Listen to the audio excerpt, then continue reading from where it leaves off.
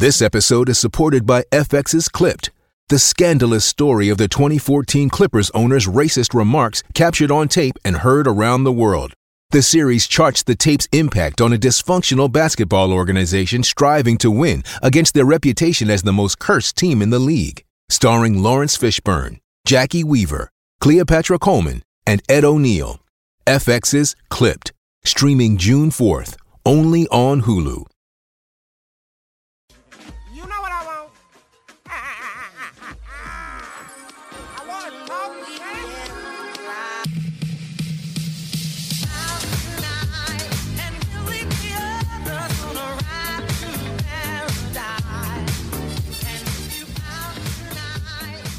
Hey everybody, welcome to another episode of Outside Looking In, the podcast series wherein I talk to somebody from every single market in the league, 29 episodes, to get what their idea of the Raptors is so we can form some sort of consensus, but also so you, the listener, the viewer, whichever it is, YouTube, podcast channel, you get to understand the lens viewed 29 teams. And so hopefully you become one of the most well-rounded fans in the world. That's the goal here for you to know so much. And the Nets, man, an endlessly interesting team.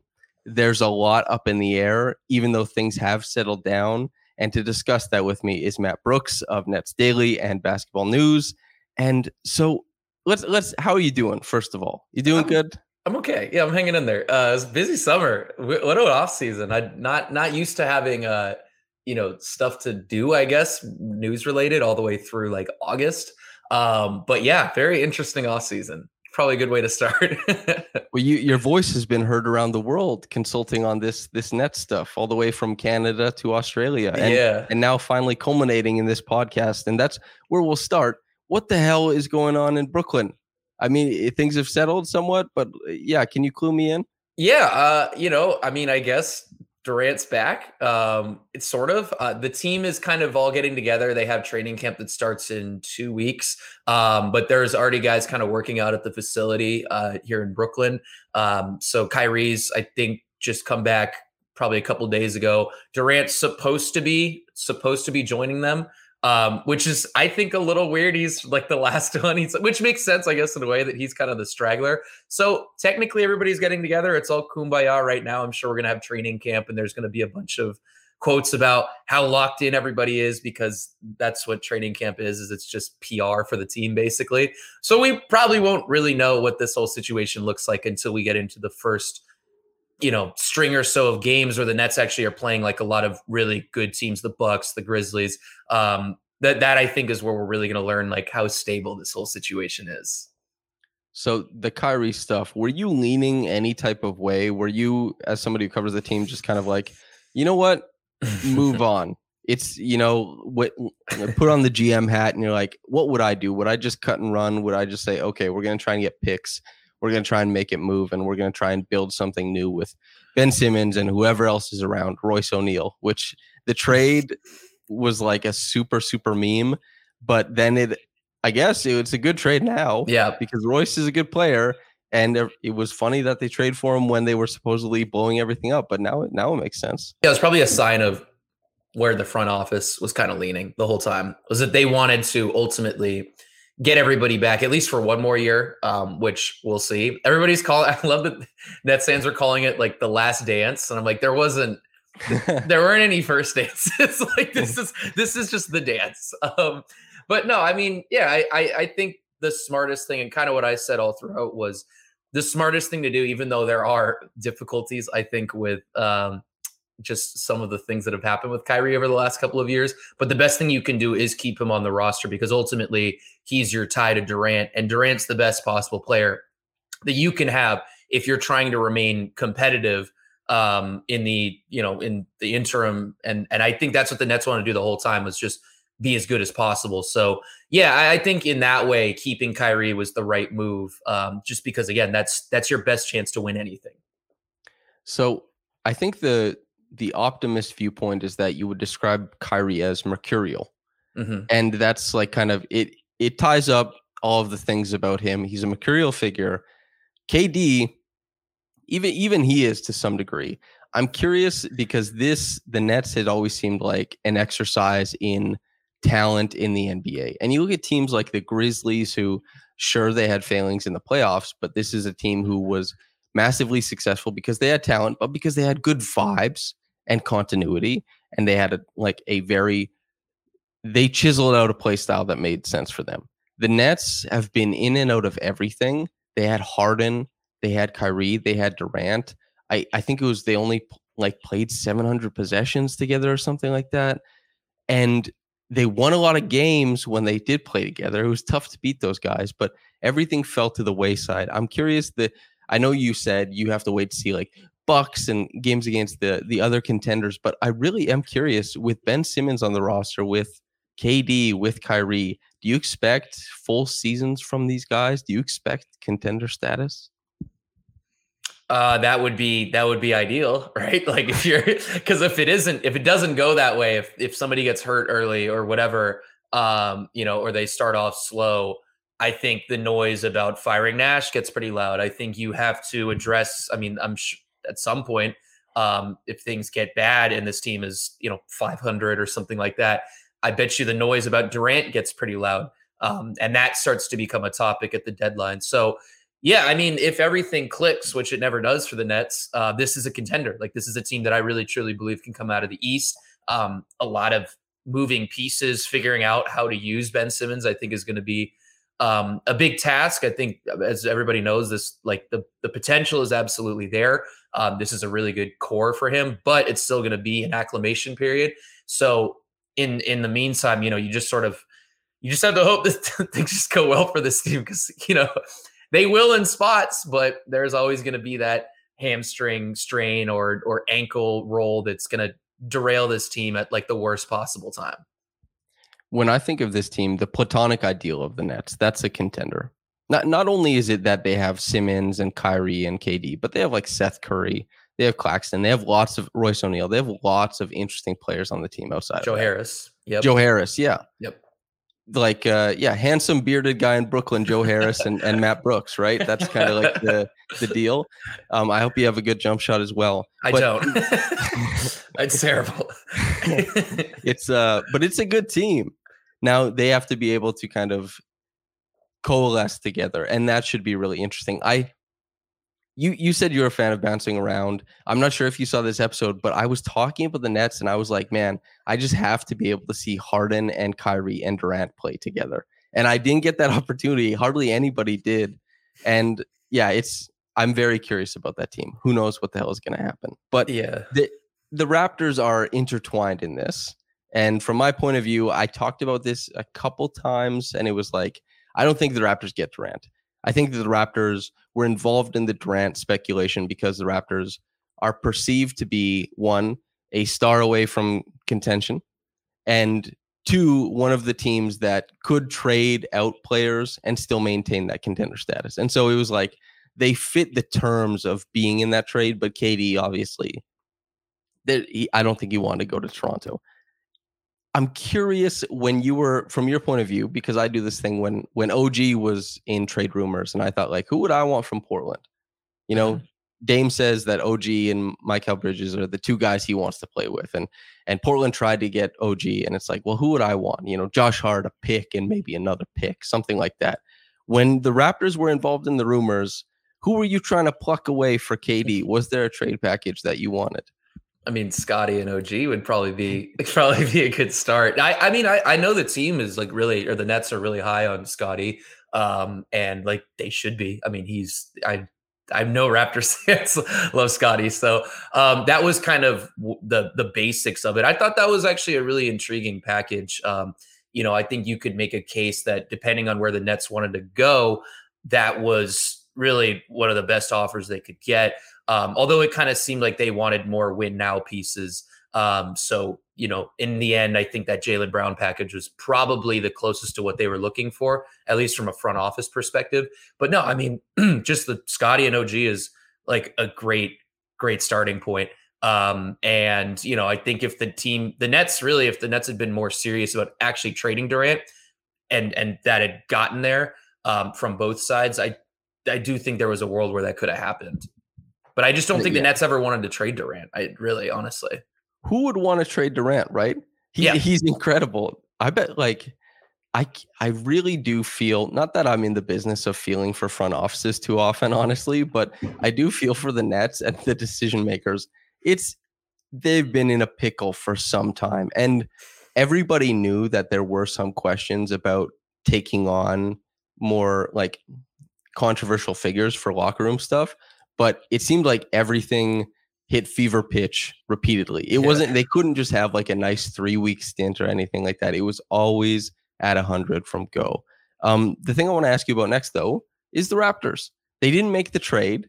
Scotty, you love Scotty. Everybody loves Scotty. Scotty plus Pascal plus OG, Fred, Gary, Precious, all the regulars. A team remains. I'm curious what your thoughts are on the Toronto Raptors. Good team. Will be really frisky. Depends on who they put. Like if they play the Nets and the Nets are dysfunctional, and those teams meet up in the playoffs, I could see them really causing problems for the Nets. And that's a lot of that just depends on how things go this year over here, which that's always I feel like how I come into Nets seasons is just with like a shrug and being like, all right, we're going to do this again. I like the Raptors. I think they're probably on the lower end, like a 6 seed for me, which I know some Raptors fans are really high on the team this year. I'm probably closer to that.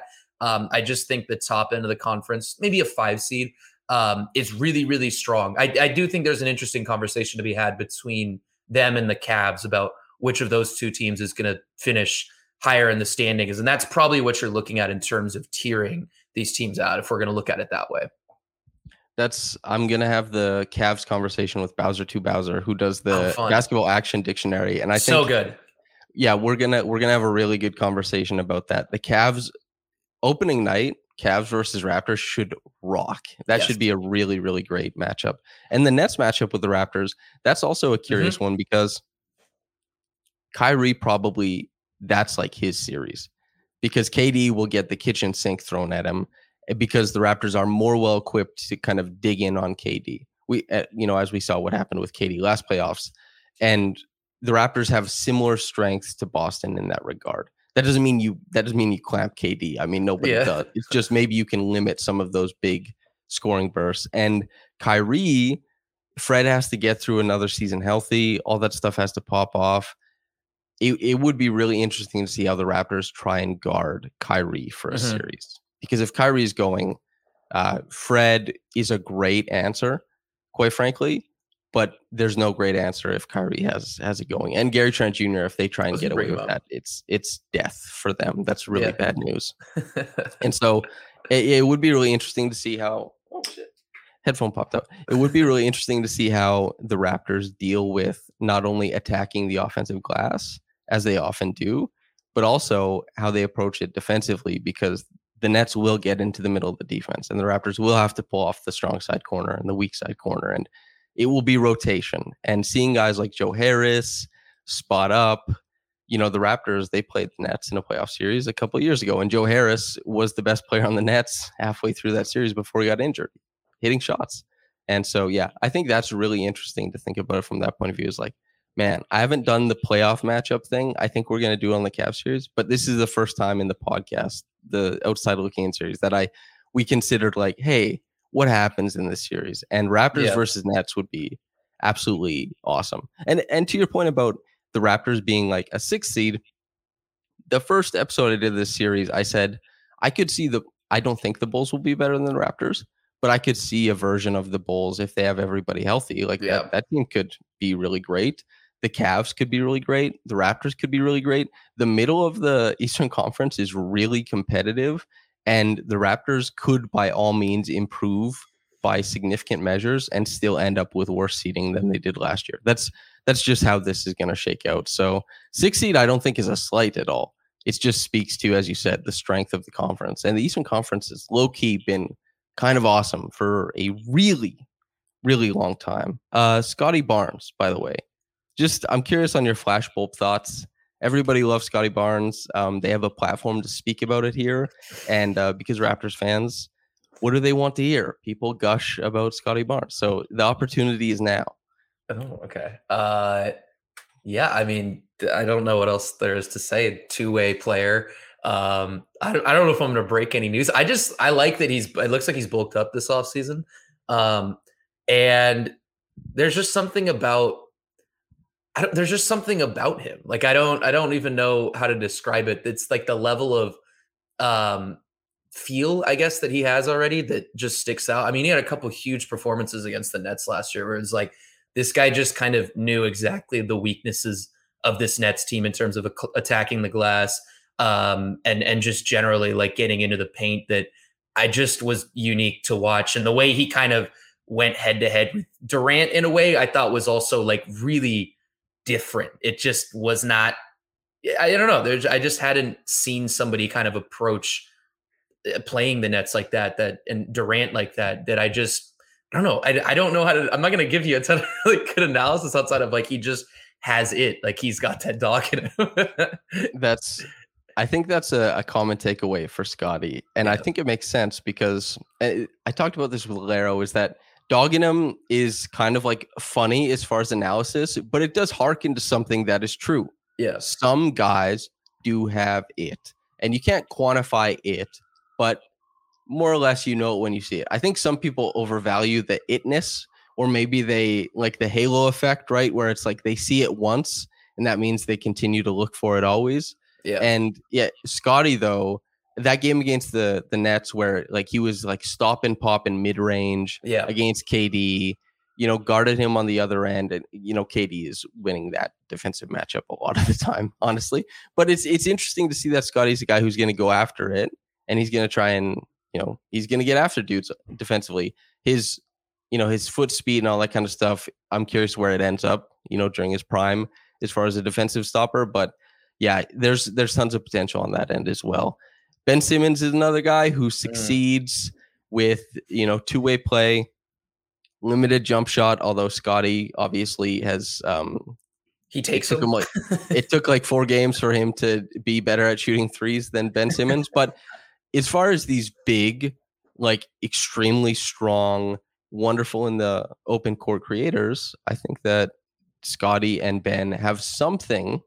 There's a comparison to be made, at least for some parts of their game. But Ben Simmons, you have not seen him play for the Nets yet, but he is a Net, and we haven't seen him play in a long time. I'm curious what you think about Ben Simmons for this upcoming season, because he's like at his best an all NBA level player, which is a hell of a thing. Yeah, for sure. I mean, they got rid of an all NBA level player and brought one in, and a guy that I think is fair to say is on the decline. And they got somebody who's, going to help them a lot. I'm curious about how they utilize him. Is he going to be a point of attack guy? Are they going to play him at center?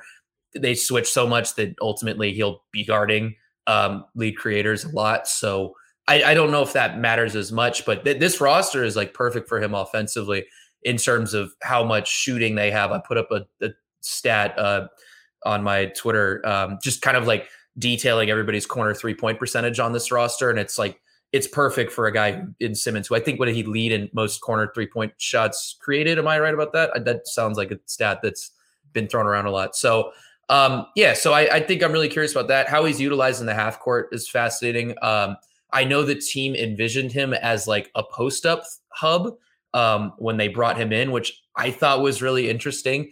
I kind of envisioned him as, especially if they're going to play him alongside Claxton, as kind of like a short roller. You can kind of get like a Lob City connection there if possible. That'll be really fascinating for me, is how they use him in the half court, especially in those 8 to 10 minutes where he's sharing the floor with Claxton. That'll be the biggest utilization. But outside of that, I mean, there's so much you can do with him as a handoff threat. I was just talking to somebody a couple minutes ago. You could use him in pistol and kind of fake dribble handoffs that way. There's just a lot of really cool ways to utilize him, and it's a really good roster for him, at least, to fully maximize what he can be. It's just a matter of, can he stay on the floor? Are these back issues something that are going to linger, or is this something that he's taken care of early? And then just how does he gel with the team? Because he is somebody that I think, I don't want to get into like too much of the whatever. I think we can kind of guess what I'm talking about. I don't want to get into too much stuff that is not really my business to get into, but it's just a matter of like, is this roster going to gel just cohesively and collectively?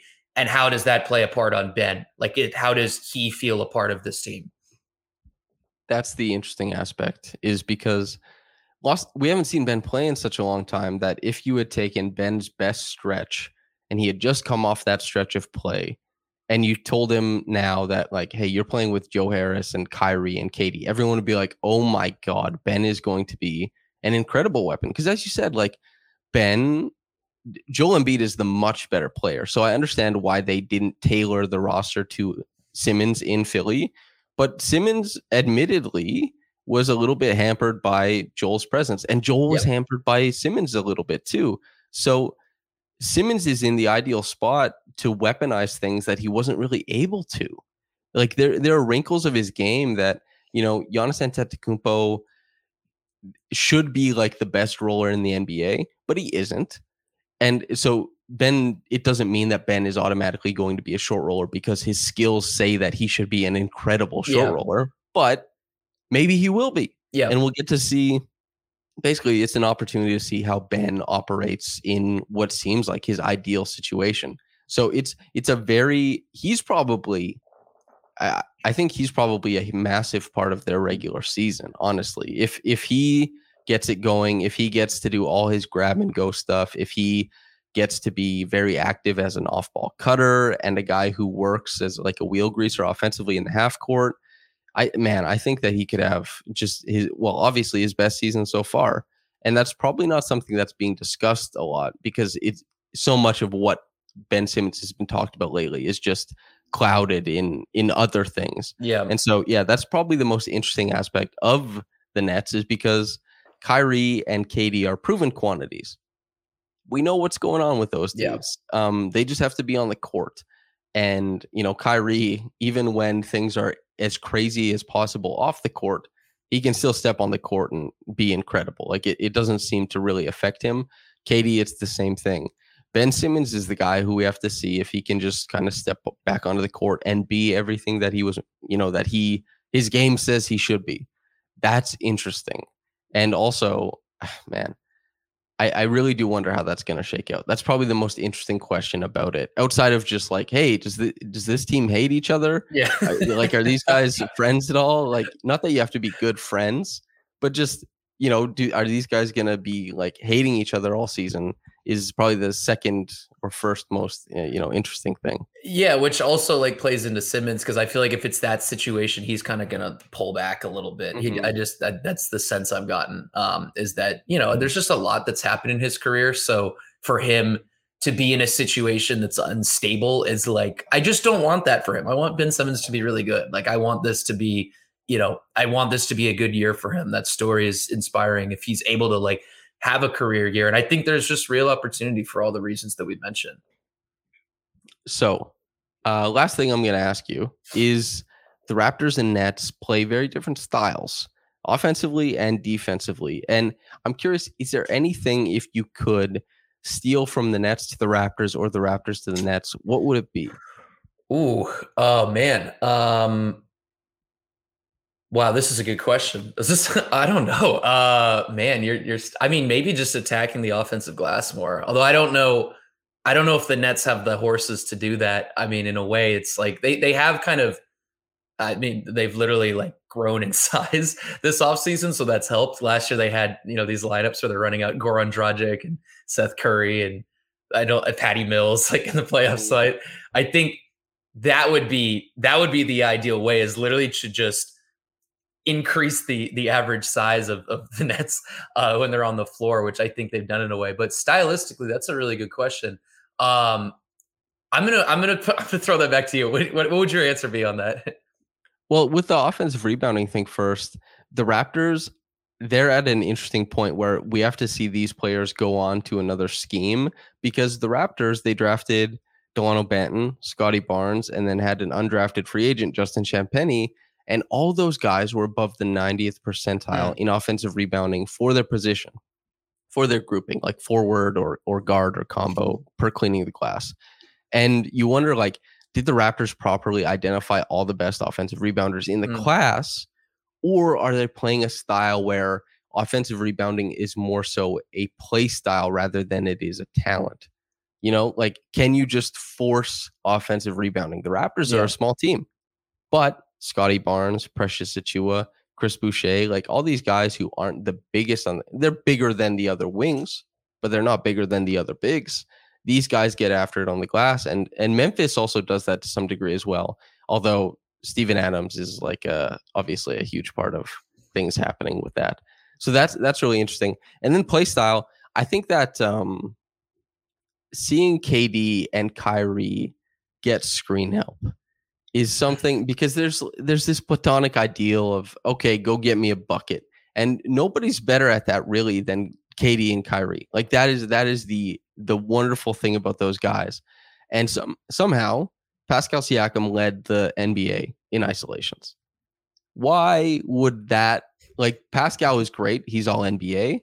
I think that his isolations are fruitful more often than not, but why wouldn't you let that guy play with screens? And I think that Steve Nash, the offense is definitely, it's not as reliant on isolation as people thought it might be, because they can always go to that in like the second half of the shot clock, but they have tons of like early actions and stuff like that the Raptors oftentimes do not.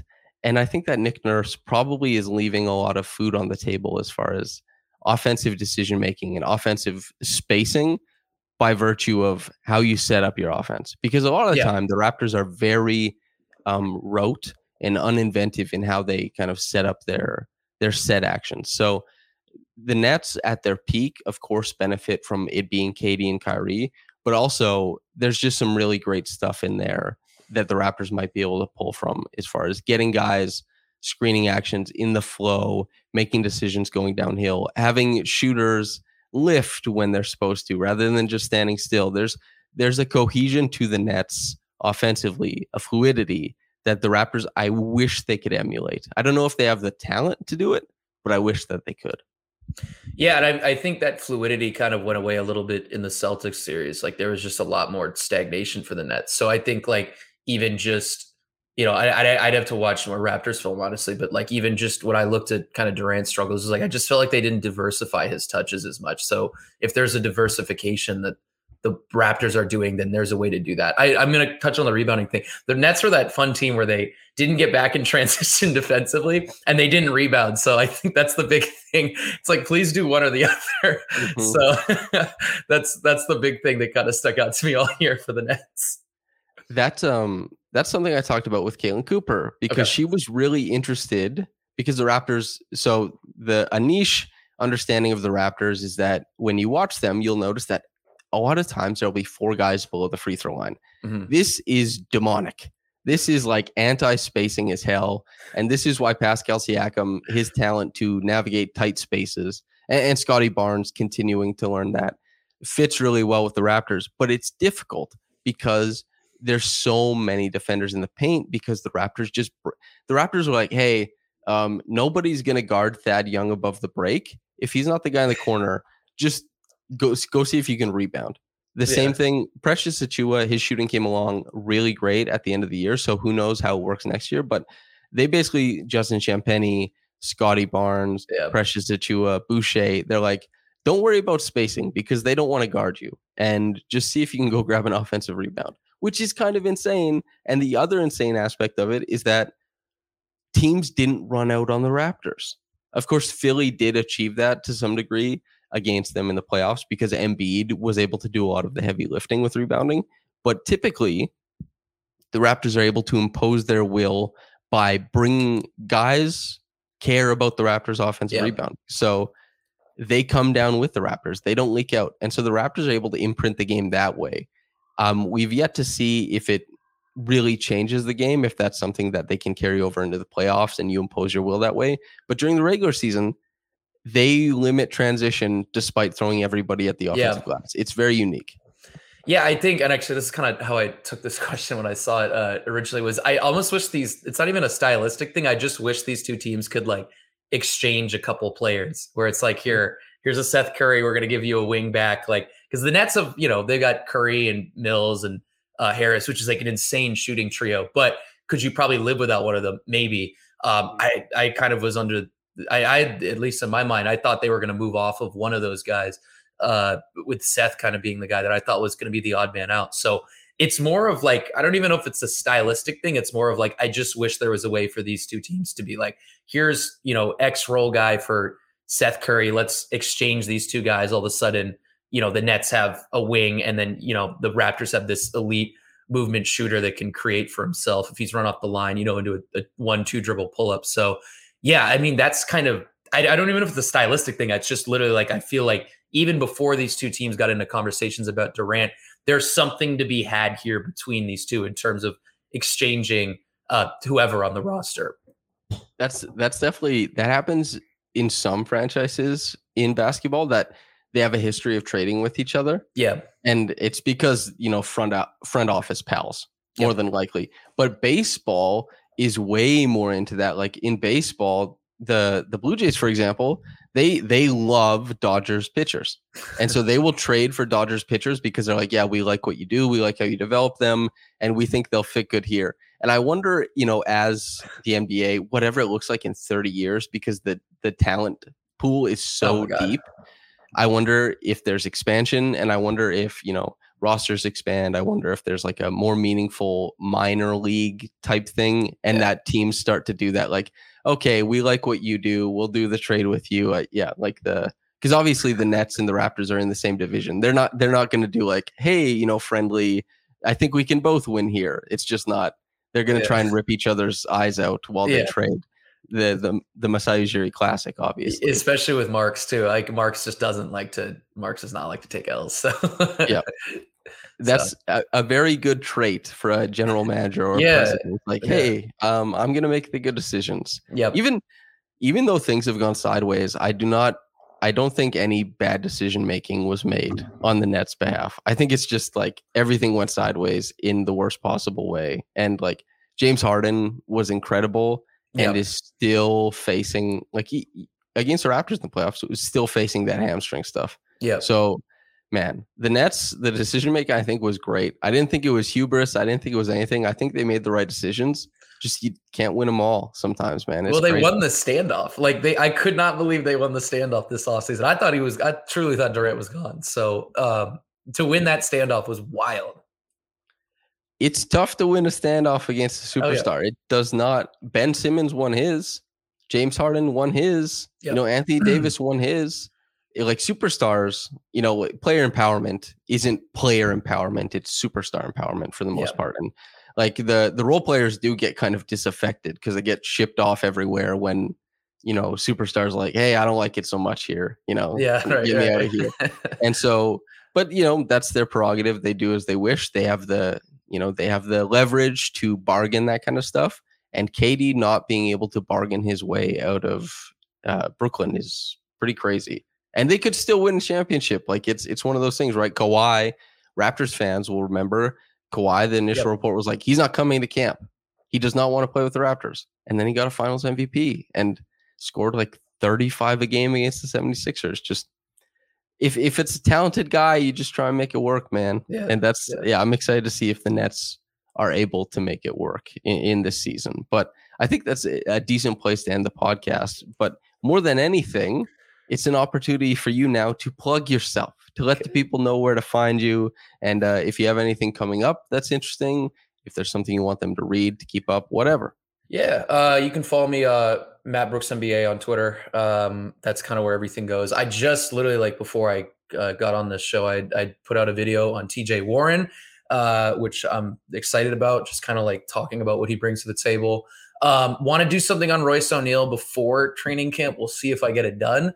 But yeah, this off season's fun for me. I do a bunch of like little, kind of amateur scouting projects, taking a stab at what I can gather from watching however many games. And that's kind of what I'm doing right now. And then once the season starts, we'll be back to regular reporting, back to the grind. So it's an exciting time of year. I'm really excited for the season. Yeah, man. I'm looking forward to your coverage of it because that team is going to be very interesting. And yeah, it's always good for Raptors fans, whoever's listening to this, just make sure you tune in with Matt because the Brooklyn is going to be one of the most interesting teams this year. And it's always good to just know somebody who's going to hold it down in a market. Matt should be your guy in Brooklyn. But Matt, thanks so much for coming on, man. Hey, thank you. Appreciate it.